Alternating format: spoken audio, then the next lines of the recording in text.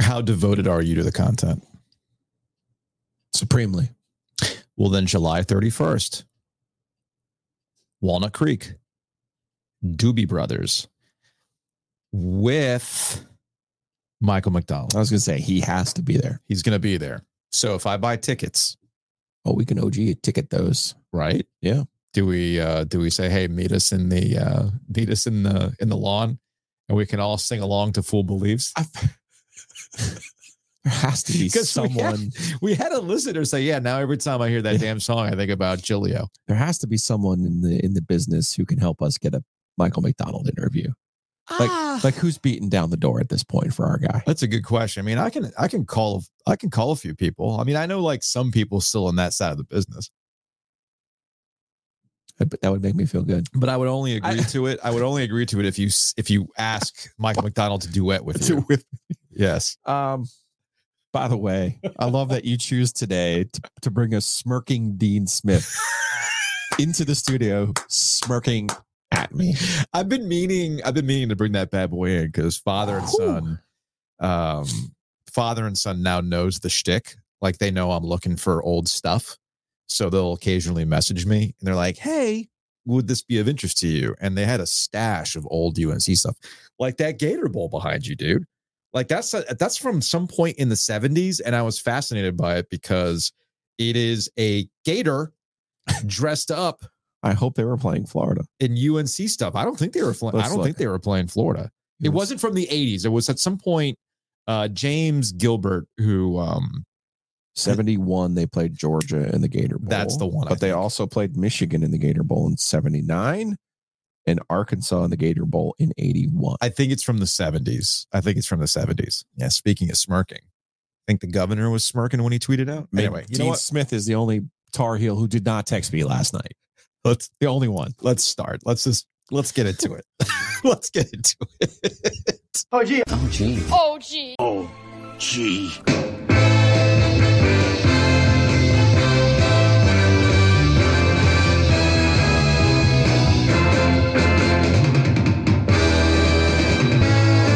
Let's podcast alongside Joe Giglio. I'm Joe Ovies inside the Eford Studios, downtown Raleigh. Thanks to Empire Properties and thanks to Copiers Plus. Check them out online at copiers-plus.com. Print management, document management, get to the cloud. Just like Giglio has his computer, you have your messages all in the cloud. You get dinged on your computer, you get dinged on your phone. And I guess your phone was dinging a bunch last night as North Carolina put that work in on the Demon Deacons in the second half. It's interesting. No messages in the first half. None. Second half. Sweet baby Jesus. Maybe that's who RJ Davis was last night in the second half. That was impressive. It was honestly number one takeaway. You know, I often ask to see the fastball. I want to see what happens when the money's on the table. Yeah. Carolina in the second half, 52-30, completely dominant. Completely, not just RJ Davis. A completely dominant team effort there in the second half. So you want to know how good Carolina can be? You look at the second half of that basketball game. Roy Cooper. I think he's been waiting on this one. The governor retweeted the podcast promotion on Twitter, which I had clipped. I put a reel out there where you and I had that exchange of you saying you would like Wake's roster over North Carolina's roster, which we'll get to in a second. Yeah. And Roy Cooper tweeted this at, what time was this at? 10:33 last night. This aged well. I think he's been waiting to get you. He's been waiting to get you, man. This is the part of the triangle that I need newcomers to understand. Yeah. And it kind of ties back into Drake May making the comments 2 years ago about, state people can't get into Carolina. Right. Like, these are things that happen, right? Like these are often comments that people who are fans of each school trade. And so last year, you'll recall, North Carolina was the preseason number one team in the country. They did not make the NCAA tournament. They became the first preseason number one team since the field expanded to 64 and 85 to miss the NCAA tournament entirely. It just so happened that Duke and NC State made the tournament that year. Yeah. So I brought him his very own Homer Simpson starter kit as the double Tar Heel that he is. I got him a Duke t-shirt and an NC State pennant. and he took it, and he marked it back he marked it down as any good person would do, and he paid back that marker last night. When I hit the transition music, there's a transition slide if you're watching on YouTube where I have that picture in the transition slide of you handing him the Homer Simpson outfit. He knew what was happening that day. He knows the deal. He even said, "You realize the internet is forever." Yes. And I said, yeah, of course it is, man. Of course. It's part of the content minds, man. So I think there's a couple conversations that can take place from last night's result. I think the key takeaway is that North Carolina continues to separate itself from the rest of the ACC. Now, just how good the rest of the ACC is up for debate, which we will get into a little bit later on. But North Carolina continues to stack and build. And they're going into a stretch of games on the road that'll be even more interesting to see. I think it elevates from clearly you're the best in the ACC over the next couple of weeks, starting with Florida State. It then, who's hot, elevates to, well, where are you nationally? Can you compete for a national championship? If the bracket breaks your way, can this translate into another Final Four? Right off the bat, and you said this yesterday, RJ Davis is your ACC Player of the Year. Yeah. He solidified that last night. Hard stop. Statement game. Hard stop. People want me to apologize. I just want to give you one number. Yeah. RJ Davis has played 120 college games. Mm-hmm. I apologize for not knowing that RJ Davis was going to score his career high out of 120 basketball games last night. But I am such an idiot. My bad. You know what, though? You have a history of UNC guards doing this to you. And I even qualified it by saying, I know. You have a history. Yeah, you have a history with UNC. Like somewhere Kendall Marshall's going, I remember when Kendall Marshall doesn't. His dad does. His dad was like, his dad remembers. I remember. No, so I think that's. And I did have a member of the UNC staff text me and say thank you. You're welcome, man. Let me know how else I can help, and I will. I saw Bubba last night briefly post game, and I did joke with him. I'm like, "Did you see Giglio's clip?" He goes, "No." I'm like, and I showed it to him, and that's when I saw him text you the roster. Like, I'll take my roster, right? But I did joke with him. I'm like, man, it's great to see this underdog story, UNC, man. You guys have been flying under the radar. It's finally time that you guys get your due.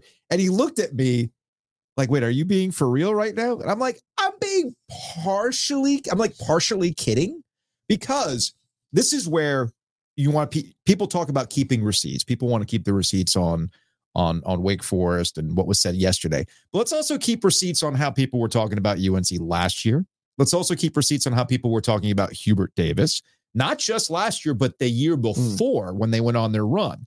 And I would like to have a conversation about how it was going to take Hubert Davis a little bit of time to get his sea legs, because he's never coached a program like this before with those expectations, number one. Number two, there was a lot of untangling to get where he wanted it to be. And where I was wrong with North Carolina was I was like wholesale changes. You cannot judge Hubert Davis until he truly gets his guys in. After they had bottomed out last year. And I was like, man, even right down to Armando Bacot, for heaven's sake. But where I was wrong was it looks like it was just one guy that truly needed to get out, and then hitting in the transfer portal. It's two parts of it. It's not, and we're not going to be reductive here and be like, oh my God, they got rid of Caleb Love. No. It's you. Not only do you now clarify that RJ Davis is the bus driver of your team, not Armando Bacot, and you understand that role. Yep. You also add two very important parts in Ingram and Ryan, older players who fit specific roles. Yeah. And they fit specific roles that the team did not have last year. But there's another player that I will continue to mention. And I think after last night, people will now start to discuss more as he has gotten more comfortable. Yes. It's Elliot Cadeau. And this is where I get to Hubert Davis is your ACC Coach of the Year. Let's not play the game of we didn't expect anything from you. Let's give you the Seth Greenberg Memorial Award. All right. Hubert Davis is pushing all the right buttons. Yeah. And he's handling his bench correctly. And he's bringing Elliot Cadeau along in a way that, as you saw last night, is this interesting meld of what UNC basketball fans want to where it needs to be. Look, man, Steve Forbes talked about it last night in postgame. He's like, Forbes was very zen about last night. He's like, I knew exactly what we could not do against North Carolina, and we still found ourselves doing that exact thing, and that was being sped up. But it's not just being sped up. Everybody talks about the break and they're moving up and down. But where Cadeau really unlocks things is that when things do have to slow down, he can then use his speed. He can get to the basket, or he can make some incredible passes. He's been very entertaining to watch. I'll say again, because I said it when Cadeau was struggling. I'll say it again now. Yeah, I think it's an unbelievable asset to have Marcus Page on their staff as a similarly built player who came into a situation under Roy Williams and struggled out of the gate and went through and figured it out on the fly, because it's not an easy position to play at North Carolina. So that's an unbelievable asset for them to have. And you're starting to see the luxury of having those other pieces being in place and be able to win games without Cadeau. For Carolina to win the national championship, Cadeau needs to play like he did in the second half, though, of last night. It can't just be RJ Davis. And I just want to say one thing about the crowd last night, and you were there. Mm-hmm. The Smith Center is the loudest building I've been to in college basketball. Okay. Yeah. Now it might have to be the Duke game, but it gets very loud in there. And people confuse. It's an underrated building. People confuse what it means to have 20,000 people in a space as opposed to 9. Why they confuse that, I don't know. Also, the other thing about that building is that there's a gigantic gaping hole at the top. So, but I thought when it was 41-41 and the Heels banged 2 threes, I thought the crowd made a difference in that run. So that was good. And I also thought, to kind of settle an old score that you and I have often talked about, back when, Carleek Jones was from Radford and being the ACC Player of the Year. And we would talk. This is before we did radio today. Like, how the hell is a kid from Radford the ACC Player of the Year, right? And you would say, if you can play, you can play. We got to get over this whole Radford transfer thing. We got to get over like the Drexel transfers. Well, look at DJ Birds. We've got to get over Wofford winning a championship with Virginia Tech's uniforms on. Yes. Right? But there's the but. I thought Boopy Miller, the one of the players I had mentioned yesterday for Wake Forest, who's been really, really good this year, by the way. He's only had 2 games where he scored in single digits. One of them was last night. I thought he looked like a guy who transferred from the MAC last night. I thought the moment was a bit too big for him in the second half of that basketball game. It's been a consistent issue for Boopy Miller on the road, actually. When you look at their marquee games that they've had to win on the road, including NC State, Boopy Miller has been it's been a tough transition for him. But it's funny you mentioned Wake Forest, because I think ultimately, in talking with some people, if you watch Wake, that's a good squad. It's a good squad that's gotten pieces late, as we talked about yesterday. And if they can, look with Monsanto, right? If they can get him up to speed sooner than later, that is a squad that, if they get things right, could have a nice run in the ACC tournament, could have a nice run in the NCAA tournament, if, this is a big if they make it. And I think that's probably, I know I can't find the tweet, and you and I saw the same one, and I can't remember who it was. I don't know if it was Cam or somebody else that covers Wake Forest, but they made this point of, you can tell people just don't watch Wake Forest play. And if that was your first introduction to watching Wake Forest play and you saw that second half, the immediate reaction is going to be like, well, they're clearly frauds. You're an idiot, Julio. This is stupid. And, they're not any good. No, that's a good team. And UNC understood they were a good team. And they had pieces that would give North Carolina some problems, like Efton Reed and length with Armando Bacot. Those are legitimate concerns for North Carolina. But North Carolina did a good job defensively and obviously hitting big shots. But Wake's a good team, man. At halftime, Seth Greenberg, now Wake Forest was winning by 1. Yeah. He said he went a step further than even I did, but he qualified it the right way. He said that 1 through 5, Wake has the best lineup, the best scoring lineup in the country. Okay. Scoring. Okay. That's what I should have said yesterday. Scoring. Yeah. But because so again, to talk to all of the Carolina fans here, I'm not apologizing for anything. I didn't denigrate anybody. All I pointed out, the only person who should be mad is Armando Bacot. He didn't exactly go out and outplay Efton Reed, who I didn't realize he had any kind of background with. So that was kind of cool to see. All I was pointing out that Wake Forest has guys who can really, really play. They didn't play well. Miller had his one of 2 bad games on the year. Carr ended up with 14 points, but he was somewhat of a non-factor in the game. Mm-hmm. Hildreth, I was disappointed in his compete. If you're Steve Forbes and you say he was zen last night, you're mad right now. I think behind the scenes, you're mad because this was you're mad for two reasons. Number one, you blew Carolina out 2 years ago and you were not rewarded for it. Yeah. Okay. And now on Selection Sunday, they could look at this and be like, well, you got blown up by Carolina. That's the thing that bothers me the most. And I think that's to kind of advance this conversation. Connor O'Neill, who covers Wake Forest and Duke, pointed this out. I know what has to happen. I don't know what has to happen for this league's perception to change. 20-game league schedule sucks, but TV and westward expansion mean that it's here to stay. Maybe everybody should just schedule Ken Pom 250-plus teams for 7 to 10 non-conference games, blow them out, profit, basically the Iowa State model, right? And that gets to my ultimate point. People will watch that game and they'll come away and say, oh, well, Wake's not good. No, Wake's got dudes. Wake's got pieces. And they're going to get better as these pieces have come on late. It gets to the point that I've been preaching the last couple of years. Is it 11 games that they've played with Reed? Right. 12. So it's one of those things that I've been preaching for the last couple of years. You cannot properly judge these teams in November and December and even in early parts of January as you see more pieces coming on. And if they can get things right, Wake can be a dangerous team. But as Luke pointed out, the problem with the perception in the ACC comes down to simple record in those early non-conference games. Record in Ken Pom A, basically top 50 adjusted for location non-conference games. The ACC is 10-30, whereas the other conferences have a much better winning percentage. For instance, the Big East is 12-15. The Big 12 is 13-17. The Pac-12 is 9-24. Again, those are better winning percentages. And those are the types of numbers that get fed into the net metrics, and that's what ultimately feeds bad numbers in conference play. And you're just kind of beating up on each other in that regard. And I wish the committee would actually get a better sense of what you were versus what you are now. And until that happens, you're still going to beat your head against the wall with these net metrics and trying to get over the hump with the perception. There is a larger conversation to be had, a theory that I have when it comes to the ACC, that you can scrap the numbers altogether.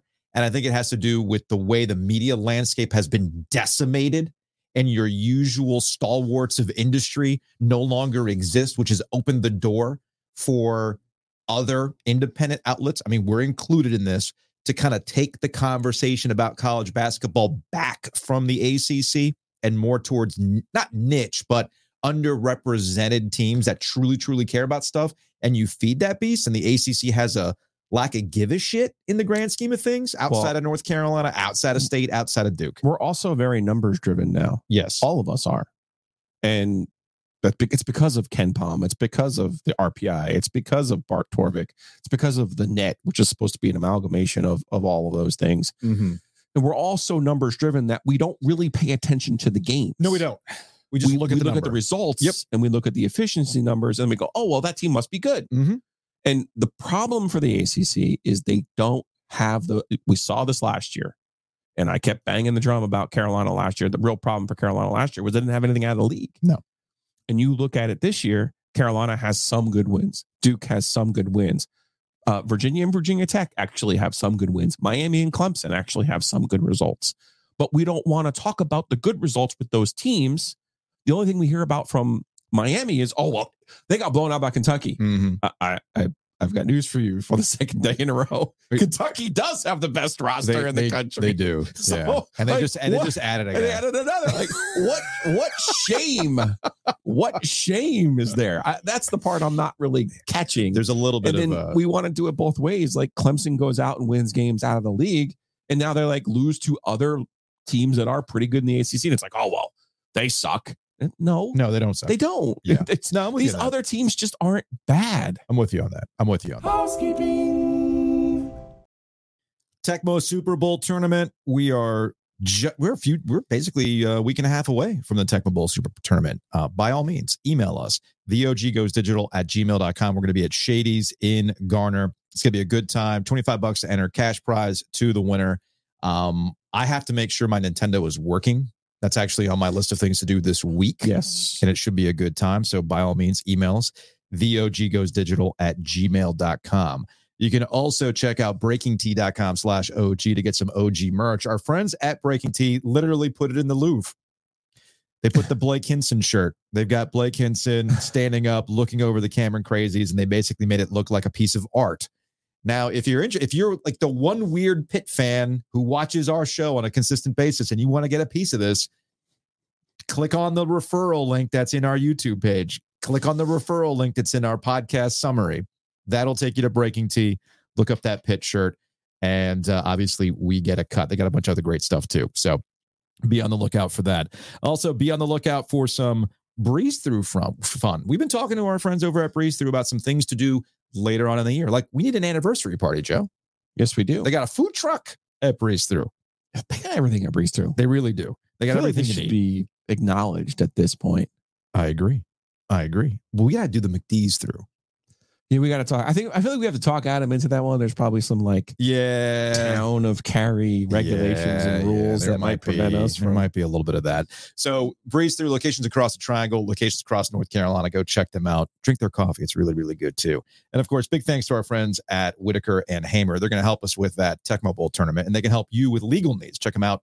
WH.lawyer. Again, that's WH.lawyer.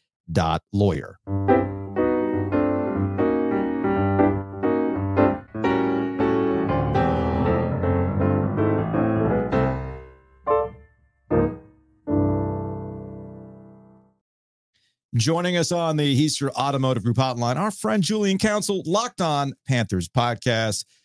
Julian, we're here to talk about the Panthers, but I know you were feeling that last night with the Tar Heels. Oh, well, I was going to bring it up. I did raise my eyebrow yesterday when I was watching your show, and Julio talked about how he would rather have Wake's roster. And I understood where he was coming from because they are an exciting bunch. They had just hit 18 threes. I do think Steve Forbes has a really good team. And I genuinely hope that Wake goes to the tournament. I think it's more fun when the Big Four in North Carolina are all good. And Wake has been a laughingstock for a long time now. Yeah. So I've enjoyed watching the team. But that's a tough for your boy to say that the same day they go to Chapel Hill and lose by 21 points. That's tough. Speaking of laughingstocks, the Carolina Panthers have been a laughingstock now under David Tepper. And get the news that Dan Morgan is going to be elevated to the general manager role. And I find the reaction to Dan Morgan's hiring as general manager to be interesting. Now, I'll admit that I could be guilty of being too extremely online. But there's this business of like, well, he's a Scott Fitterer guy, so therefore it's just an extension of Scott Fitterer.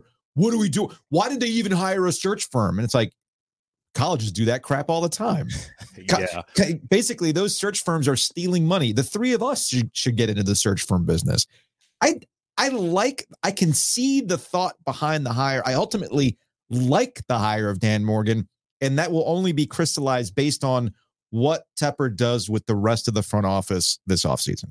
Oh, yeah. I mean, from the beginning, I felt like the search firm whole deal is obviously a grift. And I agree. If you guys want to go in on a search firm, I'm ready to go. Whenever Mac Brown retires, Carolina, go ahead, throw us some money. I'll give you a list of names of obvious candidates that you should try to hire, and then candidates that you might actually have a chance at hiring. But as far as like the whole deal goes, I felt like going to the offseason, a lot of the search firm aspect of this was about optics, optics that David Tepper was willing to listen to other parties and that he was going to take a step back. And it was mentioned in his search for a new soccer coach for Charlotte FC that he used a search firm, which would make sense. Soccer is a global game. You have a mass amount of people you could actually hire to be an MLS head coach.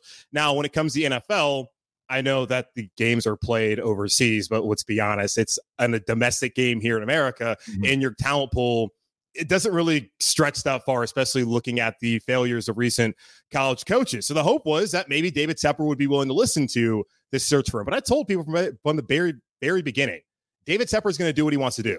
Hiring a search firm, that may be all well and good on the surface, makes you think that he's going to change his ways, but he's going to hire someone that he's comfortable with. And hiring Dan Morgan shows that he's comfortable with Dan Morgan and understands that Dan Morgan was on board with moving up to get Bryce Young. So you had to find somebody that wanted to have Bryce Young as their quarterback. And I felt like that was a pro and a con of the job, that you have Bryce Young, someone who's highly thought of by the league less than a year ago. I understand how things worked out this fall with CJ Stroud and with Bryce. Your reverse situations Are they different?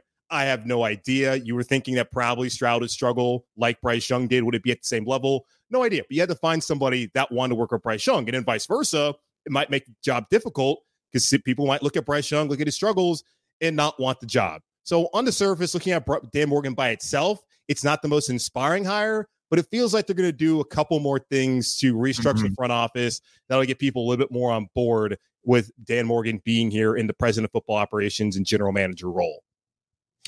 I will not be surprised if it comes to light that David Tepper actually had a conversation with our friend Tom Dundon on this topic. I would not be surprised. Okay. Because Morgan was in a player, revered player in the franchise, right? And was working for somebody else, just as Rod Brindamore was. And Dundon had to be kind of convinced that Rod would have his own ideas and do his own thing. And I think at this point, the smartest thing David Tepper could do is take advice from Tom Dundon. That's what I think. Well, I've heard the hockey team is doing well. I don't pay attention to the NHL anymore, but Tom Dundon seems to, I suppose, have a good head on his shoulder. The hockey team is relevant out there in Raleigh after it feels like a decade of not being relevant in the NHL. I think he should be talking to as many people as possible, some successful owners. You would have thought coming from Pittsburgh with the Rooney family and the success that organization has had, that he possibly would take some of the trends that they have used over the last decades, but we saw that Jimmy Haslam didn't do that when he went to Cleveland. So that clearly has not happened here in Carolina. It is interesting. Dan Morgan is his own man. Right. I understand that he worked with Scott Fitterer, but he also worked under Brandon Beane in Buffalo. Yeah. And Brandon Beane has done a terrific job with that team. And he, of course, was here in Carolina. So it's not like he's the exact same person as Scott Fitterer. And having a football background, having played the game, he's going to see things differently than Scott is. I'm just curious. He was running the scouting department. How much of that is going to change now? They have not done a great job in the draft. They have not done a great job in evaluating free agents. And truthfully, until that changes, and of course, David Tepper being arm's length away, I don't know what exactly people should expect out of this organization. But I do think people should give Dan Morgan a chance. Just looking at it as one move, it's not the most inspiring considering he's been here through the 14-37 the last 3 years with Scott Fitterer as a general manager that yielded the worst roster in the NFL this past season. How much do you actually assign to Scott Fitterer? I don't assign. It's a tough question. Yeah, I mean, I don't know the answer. I don't think Scott Fitterer was the man behind the curtain over there. I just don't. No. I've had this conversation with my listeners as many times as possible. Try not to come off as an apologist. There are so many quotes you can pull. Frank Reich talked about that he wanted to work with DJ Chark for years. Yes. Clearly, that was not a Scott Fitterer move. Now, Scott Fitterer gave him the money. Now, it was only $7 million for 1 year. It's not like he went out there and signed him for a 3-year, $21 million deal like with a Hayden Hurst or with a Miles Sanders. Speaking of Miles Sanders, a running back, the only running back to get a big deal this offseason. Yep. Why is that? Because Deuce Staley was here as the assistant head coach. The Panthers have continued to talk about how this is a collaborative effort when it comes to bringing in players, which might be part of the problem. It's possible that you just need one singular voice there in the front office to put their foot down and say, no, this is what we're going to do. I'm not interested in having a player who's traveled to 3 different teams and a player like Hayden Hurst who just can't seem to stick anywhere, even though he had a career year in Cincinnati. Let's get guys that can fit the scheme that you want, but also players that make sense and fit our scouting mold. I don't think it's all been in Scott Fitterer. David Tepper clearly is an active participant in what's gone on. The Robbie Anderson deal, that has to be Matt Rule. Like Frankie Louvu, people want to assign that to a shrewd move by Scott Fitterer. Actually, it was Phil Snow, the former Panthers defensive coordinator, who was watching film on Sam Darnold in the Jets, who discovered Frankie Louvu and felt like, oh, he could fit in our defense as a backup and he could help us in special teams. That was in Scott Fitterer. There are some moves that were, but I can't blame or really assign praise to the majority of things that have happened here in Carolina. It's just he's a fall guy. To me, it's a binary conversation when it doesn't need to be. And I want to be, and look, it could blow up in my face as it relates to being somewhat optimistic about David Tepper learning. Okay, like you cannot get to where you are in life and be so stubborn that you don't kind of change. So in a lot of ways, the moves have always made sense. It made sense to fire Matt Rule. They should have done it earlier. It made sense if you truly believe Bryce Young is the pick. He is the guy. well, then you have to get rid of the head coach that is not helping his development. So firing Frank Reich when they did made sense. Just jettison that stuff.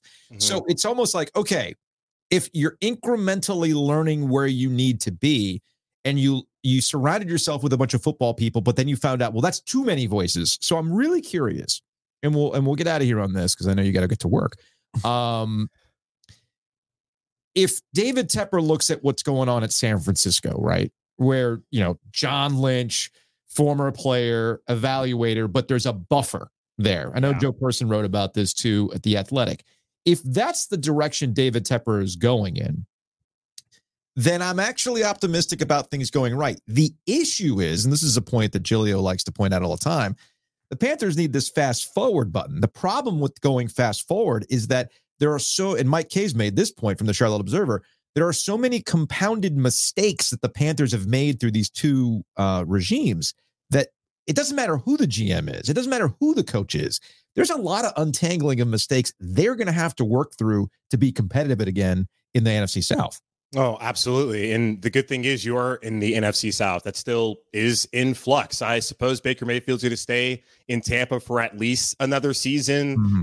Bill Belichick, Jim Harbaugh, whoever takes the job in Atlanta is going to have to find a quarterback. It's New Orleans, same kind of situation there. Are they going to stick with Derek Carr?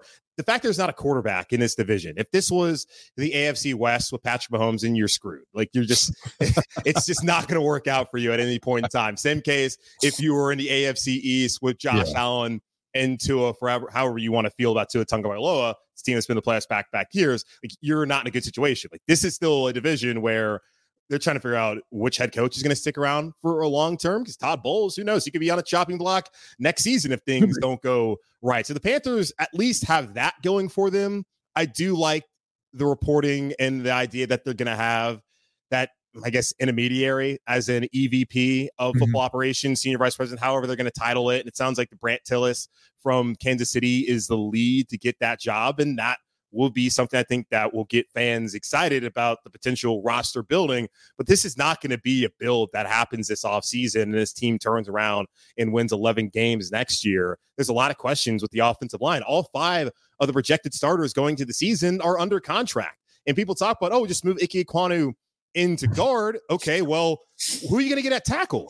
You don't have a first-round pick. Are you going to use pick 33 on a left tackle? You've tried to get a second-round pick at tackle before. Greg Little, that didn't work out. You tried to go out there and go bargain hunting and get a left tackle in free agency. Russell Okung, that didn't work out. Byron Bell, Nate Chandler, Mike Rimmers, then blindside Michael Orr. They spent a decade trying to find left tackle. So, go ahead. Move Ike Ekwonu in, and that solves everything. What do you do if Austin Corbett, who when healthy is your best offensive lineman, arguably, with Taylor Moton? He's under contract, but then he's coming off of back-to-back major knee surgeries. Brady Christensen. It's not as simple. You got to figure out the offensive line. You have no weapons. And people talk about getting T. Higgins or Calvin Ridley or Michael Pittman Jr. If the Colts, the Jags, and the Bengals are smart respectively, they're not going to let those guys just walk into free agency. The Jags are already going to lose a pick anyways. I would think they would tag him and to potentially trade him. You got to figure out what to do with Brian Burns. And if you have to tag him, you only have $30 million of salary cap, according to overthecap.com. That immediately goes back to $9 million before making any other moves. So it's gonna be a build. It's a good step in the right direction to have a Brant Tillis to handle something like the salary cap and contracts, and to be directly reporting to David Tepper, to space out personnel and allow Dan Morgan and I assume Adrian Wilson and Cole Spencer, as they've been sitting in on some of this coaching interviews as well in that department. I question whether that should also completely be wiped away below Dan Morgan. That does not appear to be the case. It's going to be a long build. Absolutely. No matter who took the job, it was going to take some time to get this roster to the point where it could be consistently competitive. And that's what David Tepper talked about, having sustained success. Right now, I don't know when that's going to happen. It's gonna be a while. Who's gonna be the coach? Well, it's not going to be Brian Callahan. We know that. No, it's not going to be that. It's probably not going to be Ben Johnson. So, that was the thing too. They're going to have to wait for they are. Ben Johnson and for Todd Monken and Mike McDonald, the Ravens offensive coordinator and defensive coordinator, respectively. I was always curious because Brian Callahan is supposed to interview on Tuesday, and I don't know if Brian Callahan, as we've seen, clearly was not going to be available for them by next week. If Ben Johnson is truly who they want, okay, you're going to be running the risk of potentially losing out on Raheem Morris. I think Ejiro Vera will still be there. I feel like Seattle's probably going Dan Quinn, right? And in Atlanta, it seems like maybe Bill Belichick. Maybe. I mean, how many interviews do you need with Bill Belichick at this point? Who knows what they're trying to do there? Also, why have the Panthers not contacted Bill Belichick? Why have the Panthers not contacted Jim? Well, they probably don't want. Hold on. I do credit David Tepper here. He told us when he fired Frank Reich. Didn't say why he fired Frank Reich. We still don't know why Matt Rule was fired, by the way. Leave that up to speculation. He did say that he wanted a coach to be here for the next 20-something years that would eulogize him at his funeral. I don't know if Bill Belichick is going to last 20 years as a head coach. So it's the step in the right direction. He's actually doing what he said. He's following through, Julian. Show him the shirt. Show him the shirt. What shirt? Your shirt. What, dude? Positive vibes only. Yeah, see? Positive vibes only, man. That's what it's all about. All right, Julian. We appreciate it, man. We'll talk to you later. All right.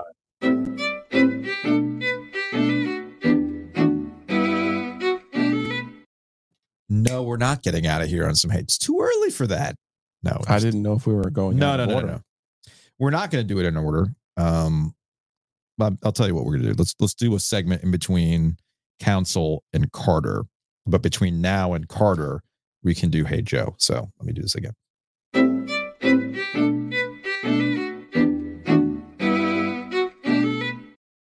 Big thanks to Julian Council for hanging out with us. And big thanks to Homefield for sponsoring Ovies and Giglio. Check them out online, homefieldapparel.com. Use that promo code OG23 to save 15% off your order, Joe. Comfortable hoodies, comfortable shirts, jackets. It's cold right now. It is. You would look good in a bomber jacket. Do you think they can make an OG bomber jacket? I don't see why not. I'm going to email them, see if we can actually come up with a customized OG bomber jacket. We would then probably argue over the design, but that's fine. We could do that. Look, as long as it has like piping on it, I don't care. The sleeve piping and all that kind of stuff. That's all I care about. You want to come up with the logo, we can come up with the logo. I just care that it's satin and it's got the piping. That's all I care about. So use that promo code OG23 to save 15% off your order. And speaking of being, smart with your money, Hometown Realty, when it comes to buying a house, this is crucial right now. You have to be aware of where the market is. And this is where the experts come into play. You like to say you don't know what you don't know? Well, Hometown Realty can help you on the idea of, new construction versus buying an existing home. What kind of incentives exist? What about the interest rates? Hometown Realty comes through. Yeah, you know where the market's going, and there's going to be a frenzy, and you want to be ahead of it. Best thing to do is go to myhtr.com. 6 locations, more than 250 agents. They got to be pretty good at what they're doing. You can't be that big and that smart without knowing what you're doing. So check them out. It's myhtr.com. So you bought a house. Maybe you have a car. You're also looking to save some more money. State Farm. Matt Davis at State Farm can help you out. Give him a call directly. An actual human picks up. 919-779-8277. VOGinsurance.com or insuregarner.com. Yeah, save yourself some money, or at least give yourself a chance to save some money. Give Matt a call, 919-779-8277, or go to the OGinsurance.com. We're moving on. So to stick on the NFL train, we had our thoughts on what we saw out of the divisional rounds. You and I had our continued conversation about the Kansas City Chiefs and the Buffalo Bills and Tyreek Hill and everything else. And I was, if only, right? They'd go back to back. Then I'll finally move on. Well, I had a couple people ask me, like, how many times is Giglio going to go back to the well on Tyreek Hill and be wrong about it, right? And I was like, dude, that's his white whale, man. Like, he's going after it. Good for him, right? Certain hills you have to die on. Mine's to read. And yesterday, I did bring up yesterday, there's a couple of things going on here. One of them is that we are desirous for the Buffalo Bills to be successful or to experience joy. Right. One of our listeners, James, pointed out, like, yeah, you made a good point about how we talk and feel about the Cowboys versus the Bills. Now, again, the Bills never won a Super Bowl during that run. They did get to 4 Super Bowls in a row, which is really freaking impressive. But the Cowboys have been a laughingstock for the better part of 30 years. And the fact that I've actually said this about the Dallas Cowboys fans that still exist today. People like to knock Dallas Cowboys fans as though they're some sort of front runners. No, they're not. Why would you stick with that team? It's like the people who still root for the Jets. Like, why do you still ride for that? You don't have to root for the Jets. There's no rule that says it. So why do you keep setting yourself up for the Dallas Cowboys, right? But I was listening to Bomani Jones on the way to Chapel Hill yesterday. And like typical with Bomani, he's able to crystallize my half-baked thoughts that I typically have on the podcast because he's way smarter than me. And when we were talking about this bizarre need to act as though Patrick Mahomes isn't the best quarterback in the league and that we're elevating other guys or we're trying to position them. For instance, they were trying to act like in the pregame that this was some sort of Tom Brady, Peyton Manning part 2 between Patrick Mahomes and Josh Allen. No, absolutely not. And if you wanted to take that analogy even further, what exactly did Peyton, if we're doing the 1-for-1, like as if these are starting pitchers dueling, which is not what the NFL is about, but whatever. You want to engage in this conversation? Fine. Let's engage in this conversation. How many times did Peyton Manning beat Tom Brady, Joe? 2 or 3, maybe? Not a lot. Yeah. Not a lot. Because in the playoffs. In the playoffs. And it was a Bill Belichick special oftentimes. Yeah. In making sure that Peyton Manning was not going to advance. All right. So that rivalry was decided. Tom Brady won it decidedly. Yeah. Okay. Just in the same way that I'm not quite sure what sort of rivalry exists between Josh Allen and Patrick Mahomes. It's been won decidedly. And Bomani made this point that I'm like, damn it. Patrick Mahomes is Tiger Woods when Tiger Woods was at his peak. There's nobody like him. There's Patrick Mahomes and everybody else, but the business has to continue. The content has to be made. We have to have the debates. So we elevate guys. And this is right. This is in your alley, man. Because when Tiger Woods, some of you might be too young to remember this. I was certainly of the age to remember this stuff. Where Tiger was positioned with another guy that was going to challenge him. There was David Duval. There was Sergio Garcia. And then Bomani made the point. Oh, never forget those Nike commercials where they positioned Duval as though he was the guy that was going to go toe-to-toe with Tiger. I remember those commercials. He goes, Josh Allen is Phil Mickelson. I was like, damn it. He's right. Josh Allen is Phil Mickelson. Not to say, like, Phil Mickelson's great. Right. He's in a Hall of Fame. I don't think Josh Allen's going to go leave for live, but that's another conversation altogether. But we all recognize that as good as Phil is, he's not Tiger. He's not Tiger. Yeah. So at what point do we finally do the same thing here with there's Patrick Mahomes and everybody else? And on top of that, to your point about Tyreek Hill, shouldn't more teams be like the Kansas City Chiefs that recognize we got this dude? We got this dude. And we're going to have this dude for a while. So why would we act as though Patrick Mahomes is done next season? Why would we act as though our run has to end? We have to sell out as though we're the Rams. Let's move on from Tyreek Hill. Let's get younger. Let's balance the cap. Let's work with this to keep this thing going and find different ways to win while we still have Patrick Mahomes, who, as I mentioned yesterday, I think we can all agree, isn't going to make mistakes. He's going to step up when needed. And they could very well beat another Super Bowl. They're going to have different phases when you have a quarterback like that. Brett Favre, Brady. Tom Brady's a prime Aaron example Rodgers. You've seen Peyton Manning had to go to a different team. They have his second phase. But I look at it like there'll be different phases. That right now, I think while we're comparing Patrick Mahomes to Patrick Mahomes' standard. Mm-hmm. And this year, and even last year, it wasn't, oh my God, here's the greatest show on turf. Oh my God, look at this amazing play that he just made. It was more of the defense is really good. He didn't make any mistakes. Andy Reid completely and totally flummoxed the Philadelphia defensive staff, right? So it's like all of those things happen. They win, and we kind of overlook the fact that, oh yeah, well, no, somebody had to extend the drive. Somebody had to make a great throw. Somebody didn't make mistakes. Yes.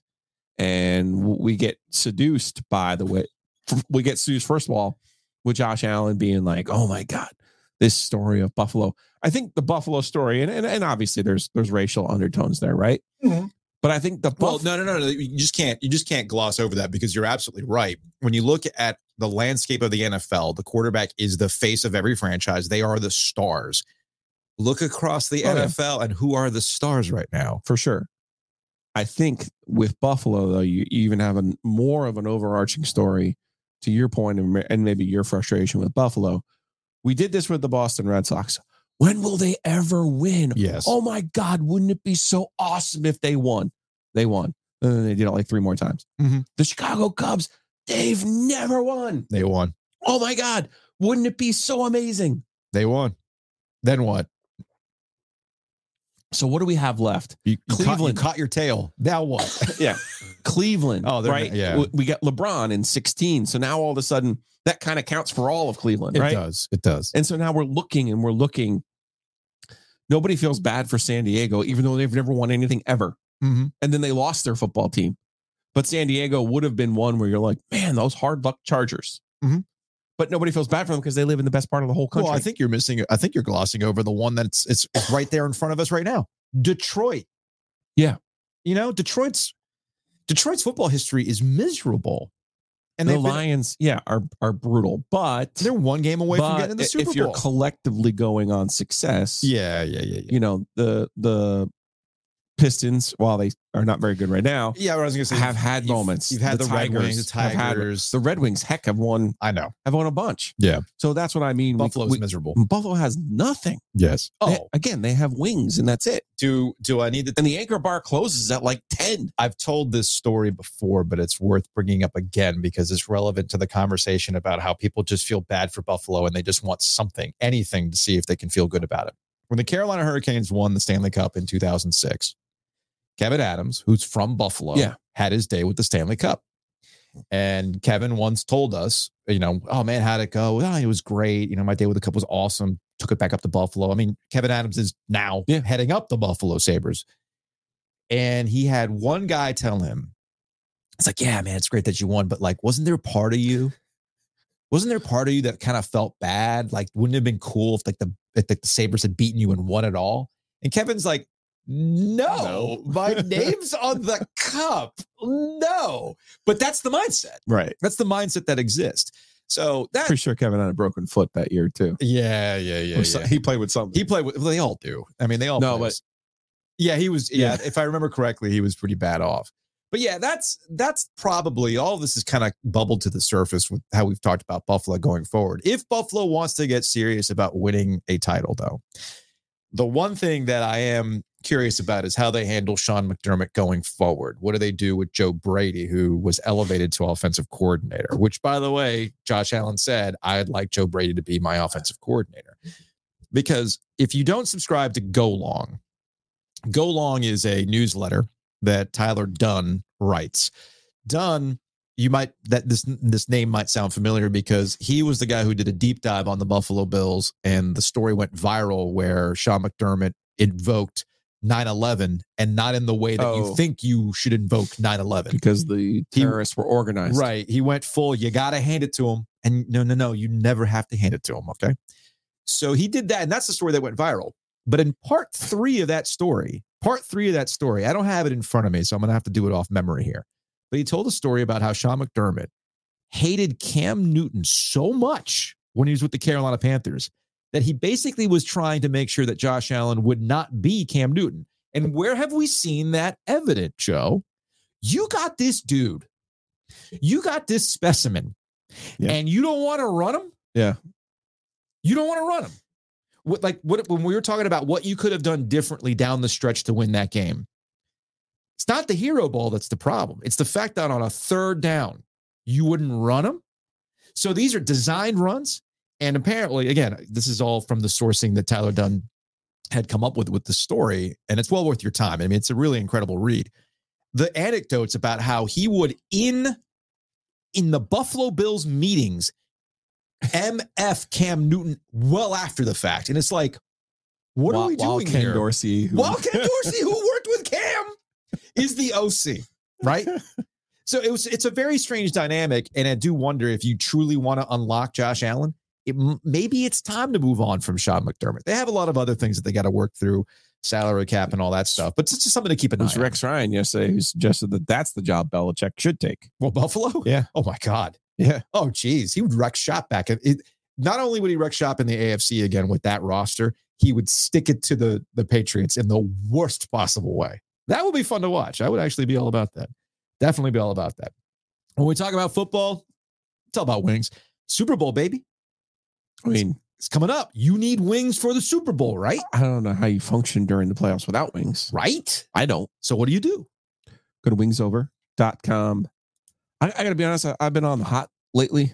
Okay. Not just the sweet chili. I've been on the hot because it's not hot, but it is more like that traditional buffalo flavor. Yeah. So sometimes I just like them normal wing. You can do that. That's fair. But if you want to get crazy with your flavors, you can do that too. So go to wingsover.com.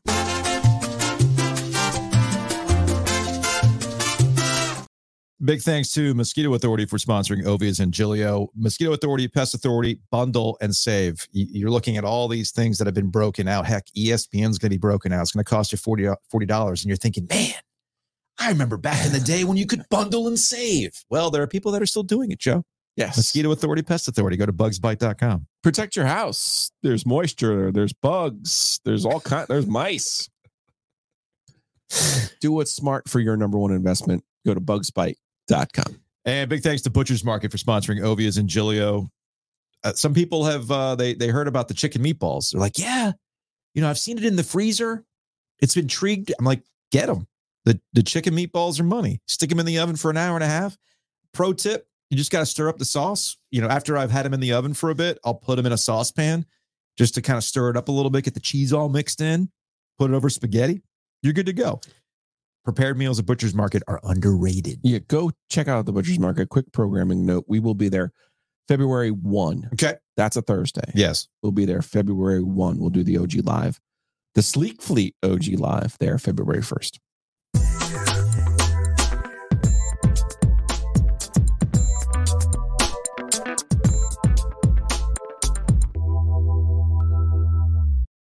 Joining us on the Heister Automotive Group hotline is Andrew Carter from the News and Observer. Skinny, what up, man? Greetings, gentlemen. It's good to be with you.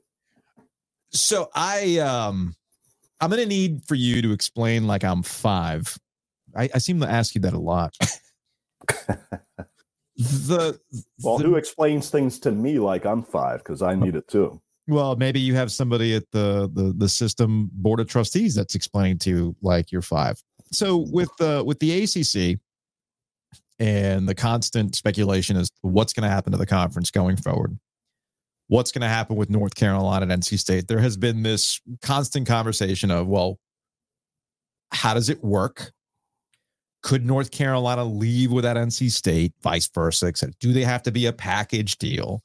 And I think the way things have shaken out in places like Texas and in California, I mean, there's not much that the political parties can do if a school wants to go.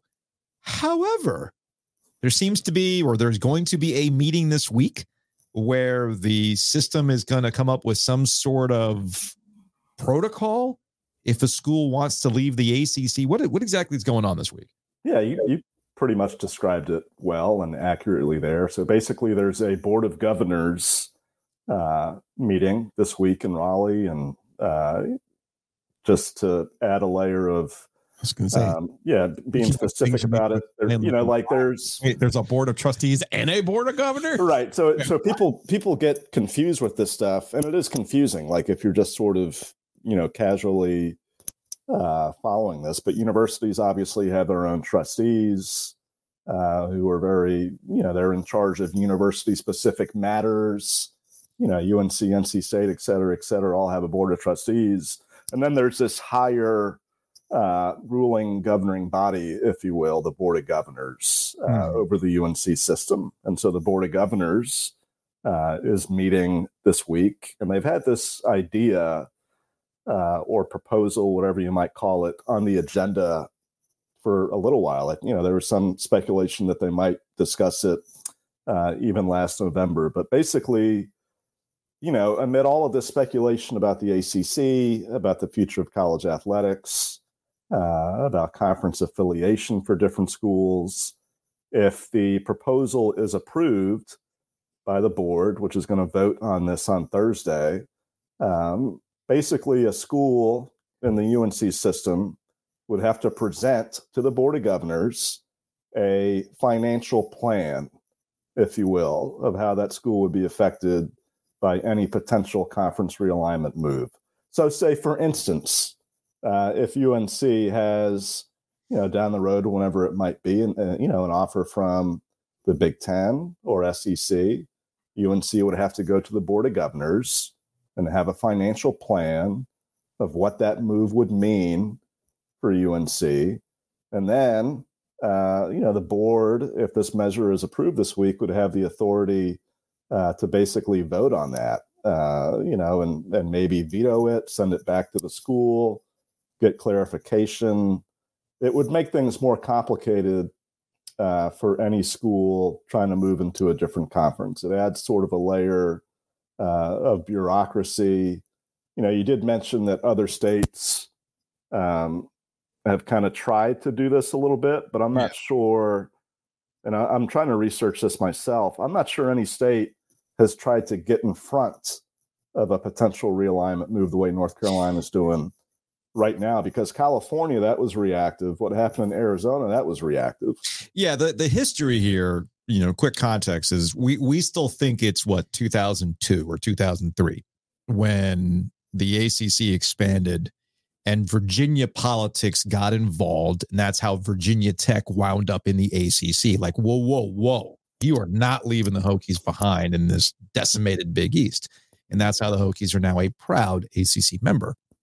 When Texas A&M was going to leave for the SEC, there was this big how is the state of Texas going to allow these? Again, didn't matter. Oklahoma State, how? Well, didn't matter. And then, yes, it eventually got to the dissolution of the Pac-12 and these California schools where Gavin Newsom, the governor, was like, well, I don't know about this. Well, it's too late, buddy. So what are they? This is another thing, too, that I don't think people understand. And even I have a hard time comprehending it. Maybe you have a better handle on this.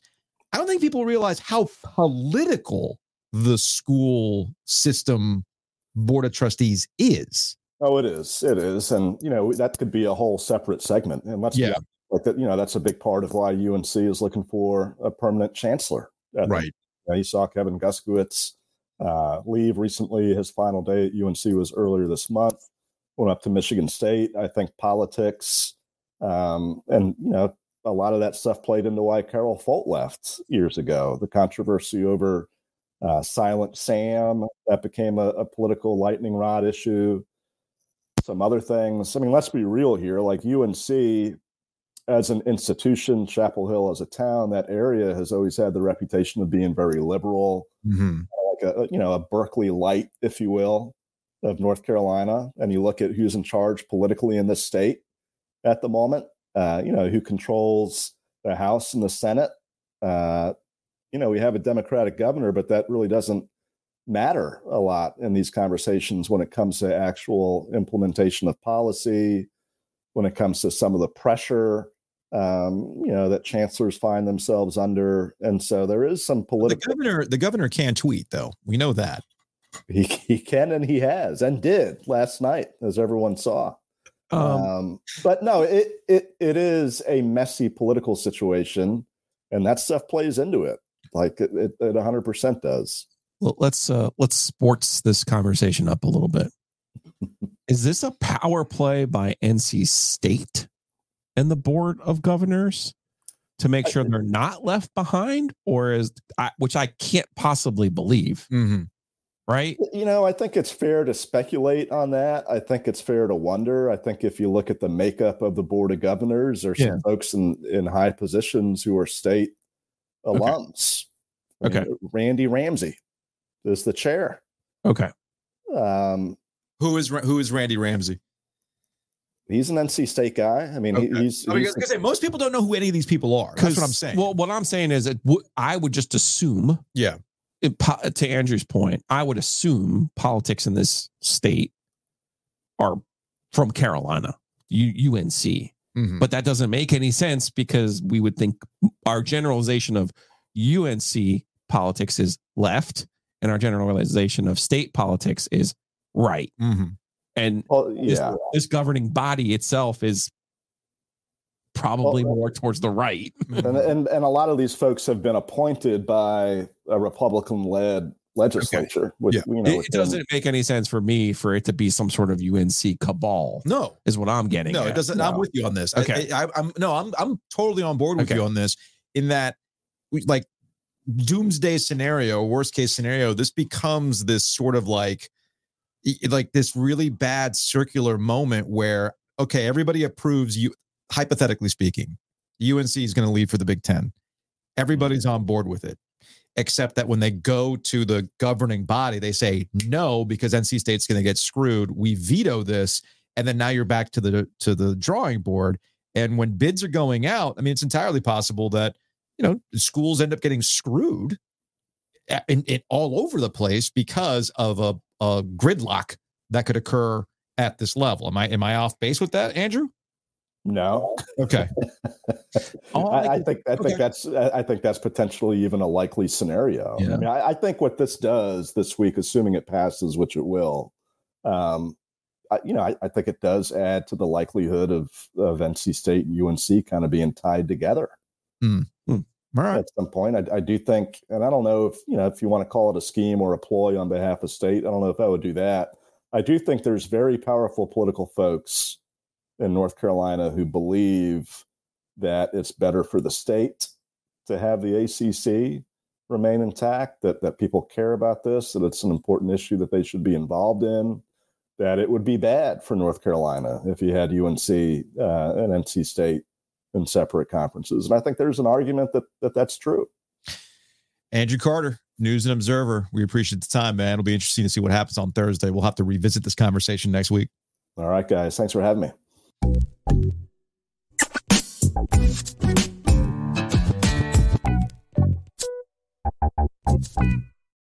All right, you want to say it? Let's get out of here. On some Hey Joe questions. Hey Joe is brought to you by Oakwood Pizza Box. It's Tuesday, not open today. They will be open tomorrow, Wednesday through Sunday. Mm-hmm. You can have lunch there Friday, Saturday, and Sunday. Go check them out right there on Person Street across from the Krispy Kreme, or order online, oakwoodpizzabox.com. Hey Joe, it's really simple. We're just going to go through the quote tweets. Let's play the hits here. Clearly, we started with Roy Cooper at the beginning of the show. This aged well with your Wake Forest roster over UNC's roster. Yeah.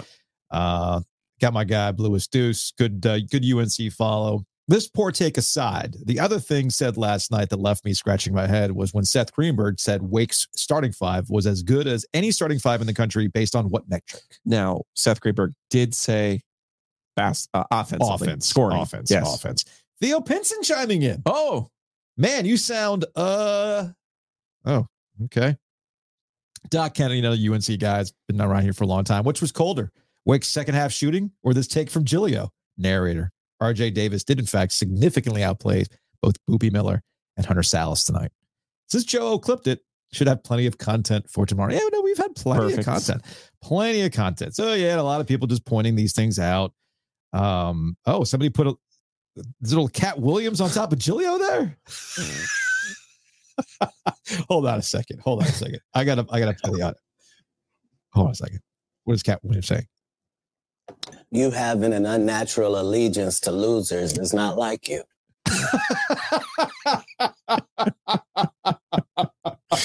That's pretty good. From Mikey, bad beat for Giglio tonight. No, I did not bet on that game. And I did not say Wake Forest would win the basketball game. From my guy, Paul, which take will Giglio back off first? This or the Chiefs for trading Tyreek Hill? Never the Chiefs. Never. Giglio woke up and chose Deacon Violence. Anyway, so this keeps going. Oh, a little Sam I Am reference from Gary. Sweet. Sam I Am. Did anybody want to? Of course, great day, Tari. This got picked up. It's fine. Generational performance by Giglio to be so wrong on so many different points. And like underdog Tar Heels. Anyway, I could go on and on and on. There was a ton of retweets and responses to that. It's fine. Y'all, it's sports. We have opinions. They play the game. We talk about it and we keep it moving. Maybe just before every game, I'm just going to say RJ Davis is going to score his career high tonight. I'll just go full British Tar Heel and say, they're going to win every game. And RJ Davis is going to score his career high every game because that's what's going to happen. No, you got to make 120 games. Make sure you make sure you have your cup of tea when you do that. It's going to wrap it up for today's show. We will see you Wednesday.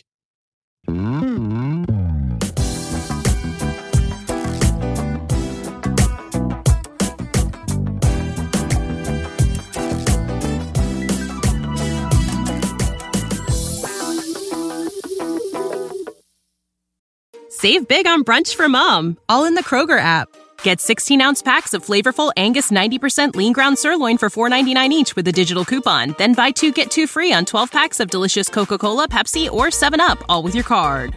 Shop these deals at your local Kroger today, or tap the screen now to download the Kroger app to save big today. Kroger, fresh for everyone. Prices and product availability subject to change. Restrictions apply. See site for details.